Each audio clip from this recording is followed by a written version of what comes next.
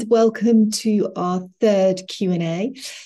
This week you find me in Copenhagen, lucky me, easily my most favourite European city. I'm actually here to talk at the Danish Marketing Conference tomorrow, and I'm really looking forward to it, not least because there's a team from Oatly here also talking, and I'm really interested in that because I think it's one of my favourite brands, and such a clever piece of branding and also marketing strategy as well.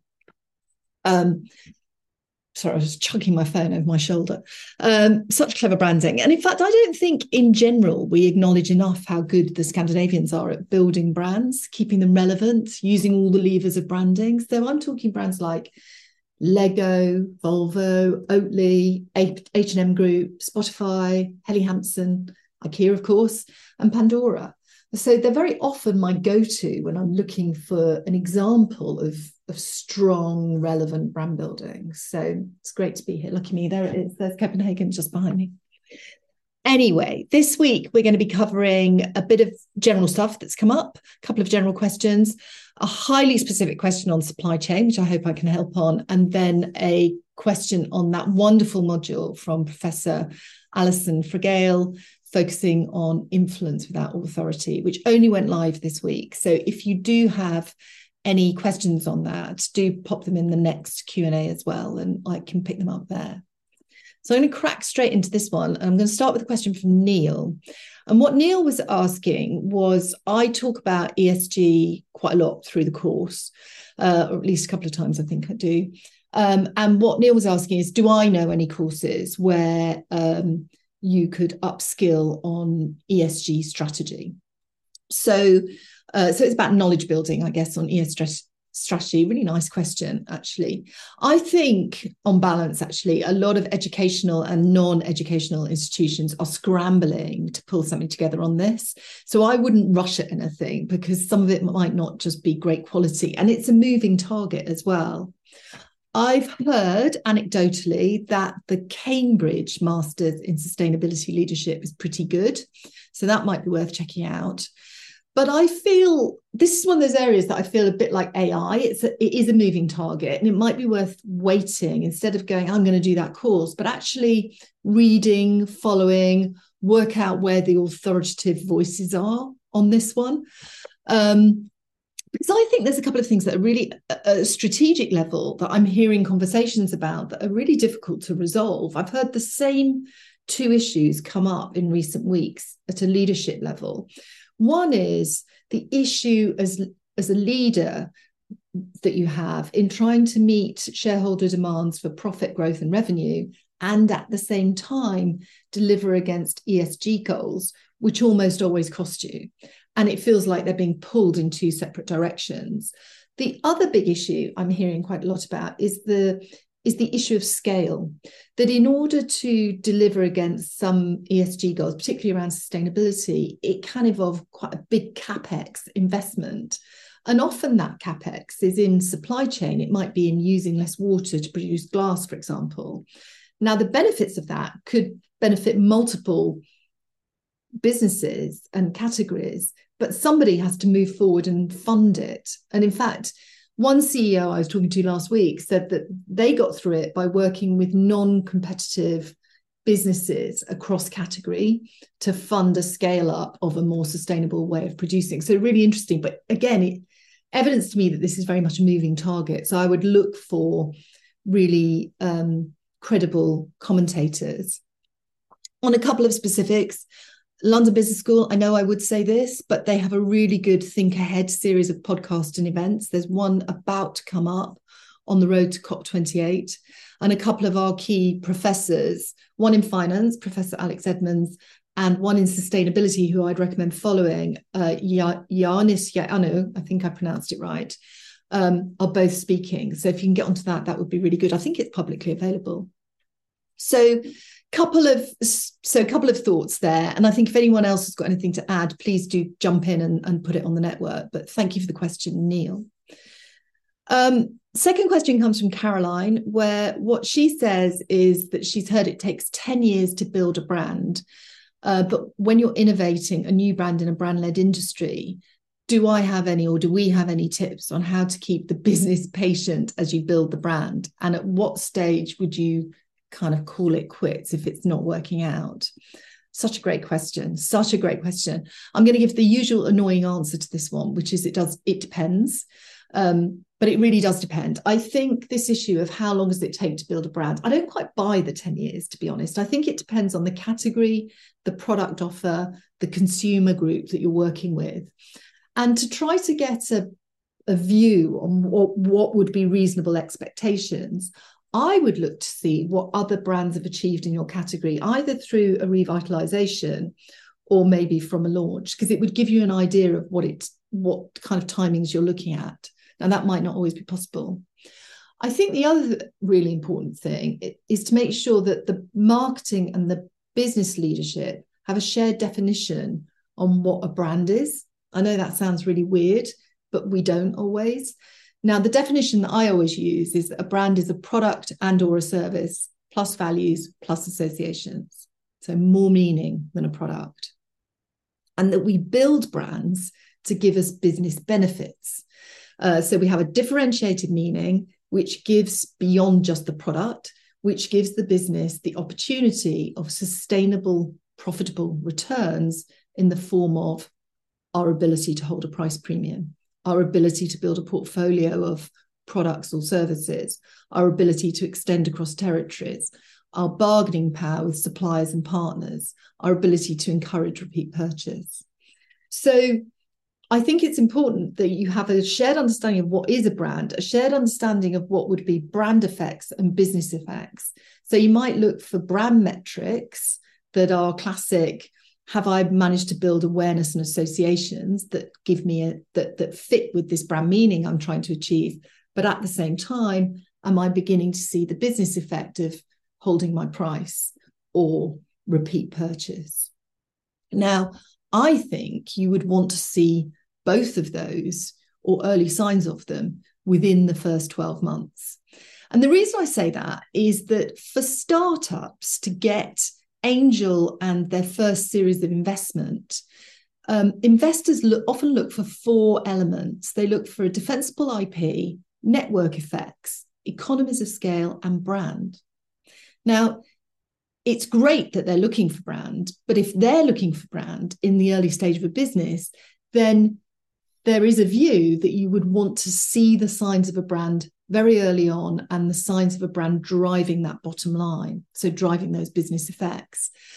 So I think you want to see it from the get-go. You want to be able to extract those brand effects from buying sales as well, because often when we start a business, we're literally just trying to buy sales, but you'd want to be able to see what the brand is achieving for you as well. So I guess I've given a doubly annoying answer to the question, actually, haven't I? Which is, I don't agree and it depends, but hopefully that's helpful. And again, always interested to hear what other people have to say on this one. The third question comes from Sandra. Now, this one is key, actually, because it's also come up a couple of times on the network. And I'm going to reply to those people that put it up on the network. And actually, what I'm going to do is put a written answer to this on the network as well. So I'm going to give a top level answer to it now.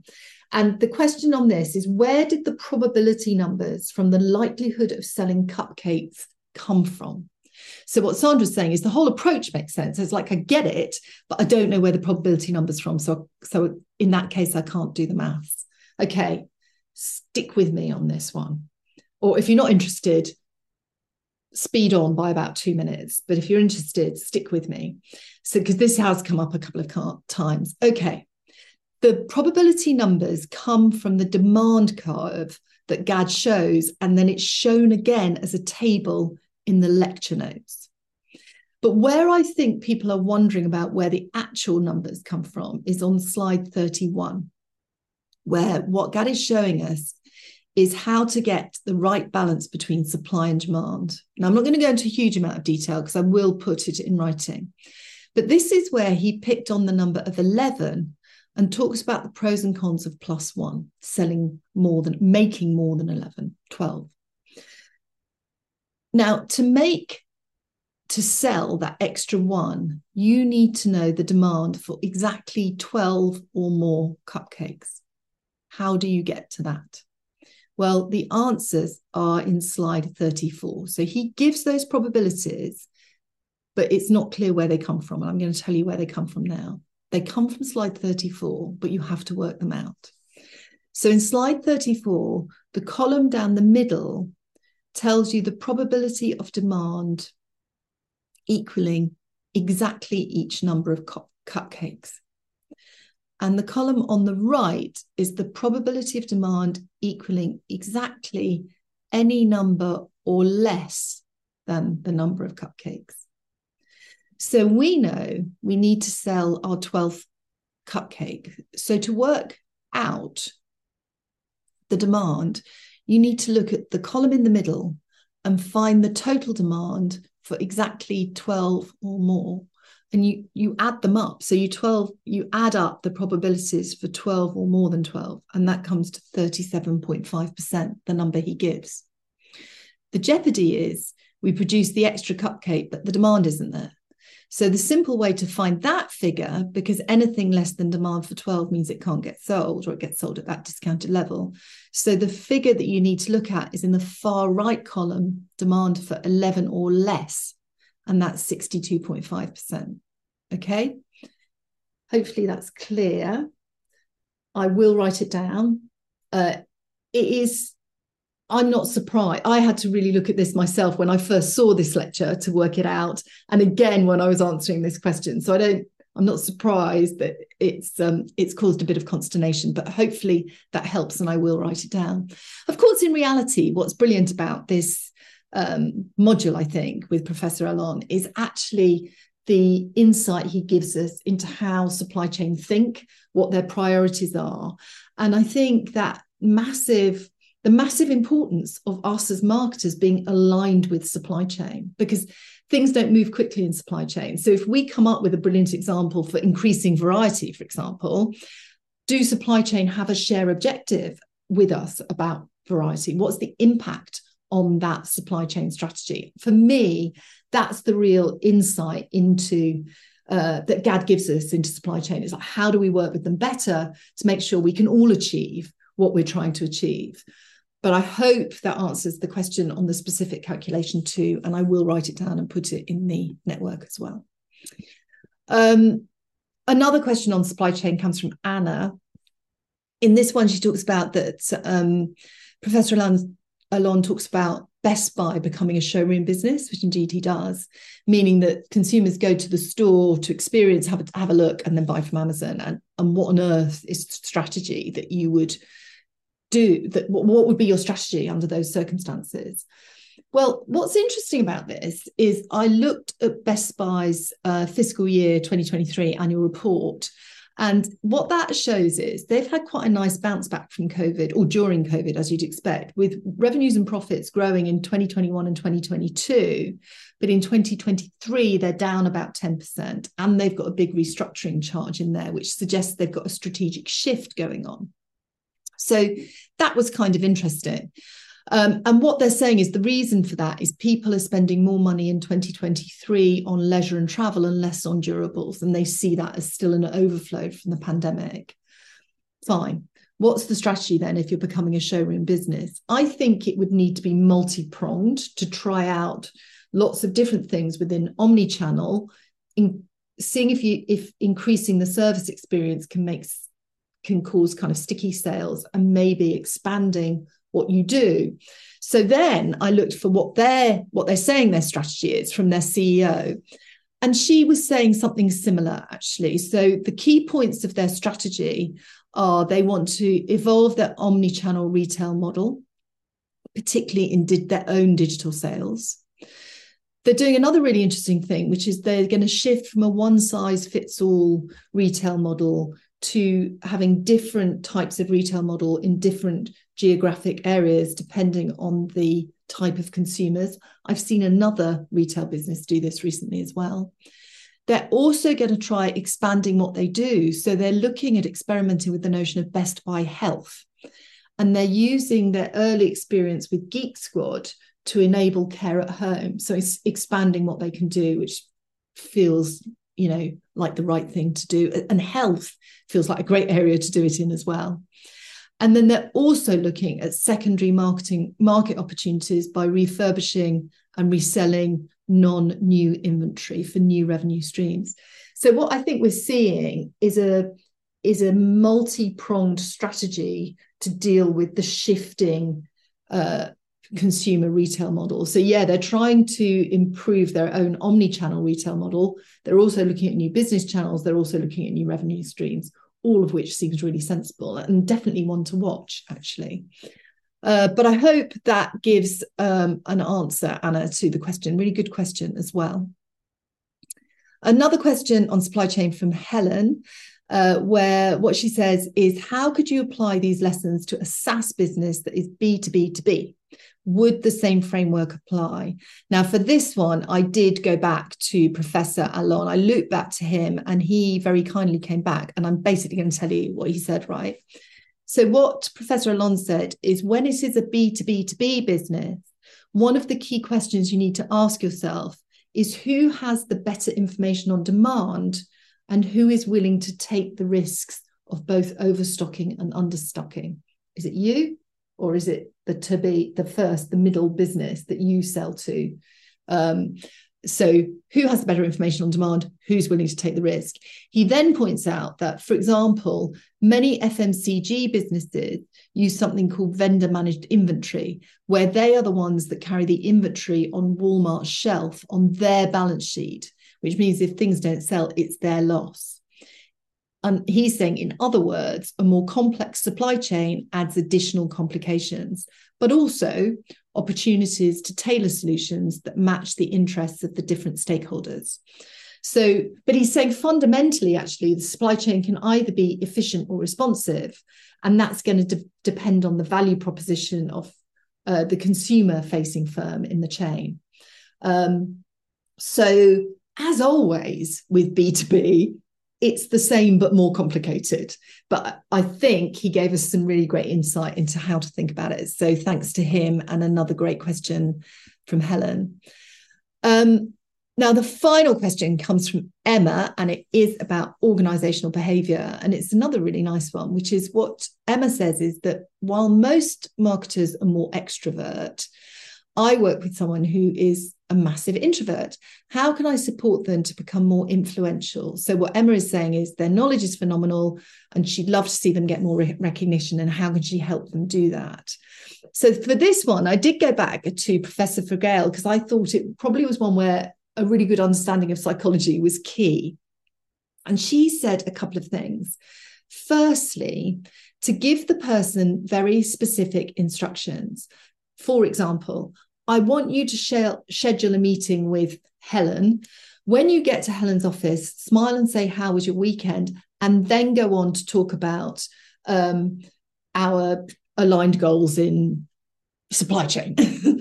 So what Alison is saying, when you're trying to coach new behaviors, you need to realize that the person being coached has no idea what they're supposed to do. If you're fundamentally an introvert, you've got no idea what you're supposed to do. If someone says, can you just try and be a little bit more outgoing? Or could you try and be a bit more confident? They don't really know what that means in practice. So what Alison Frigale is saying is be highly specific. Of course, brilliant. That was one of those ones where I read it and I was like, yes, of course. The second thing she says is ask the person what kind of situations make them more comfortable and less comfortable, and then help them think about how they can influence in the situations where they are more comfortable. For example, if they're more comfortable one-to-one, then they would need to be proactive in scheduling individual meetings, or sit next to the person you want to influence in a big meeting and chat with them privately. So a couple of tips there, Emma, from Alison, really good ones as well. So I hope that helps. And if anyone has any more supply chain questions, do put them in for the next Q&A as well. So we are done on our Q&A for this week. This week, things to remember, you've got negotiation coming as our next module, and it is brilliant. You're going to love it. It's also the penultimate round of the simulation. So for those of you who are kind of really playing that simulation, remember, I would now start thinking seriously about the end goal, which is total shareholder value. For those of you who aren't playing it as kind of to get that goal at the end, please do take the opportunity while you've got it to just have a play with the simulation, play with some of the decisions. It's such a brilliant tool, and you really learn by doing. So even if you're not trying to get that maximized shareholder value, please do take the opportunity while you've got it to have a play with the simulation. I'm off to have a glühwein. Have a great week, and I'll see you at the next Q&A. Thanks. Bye.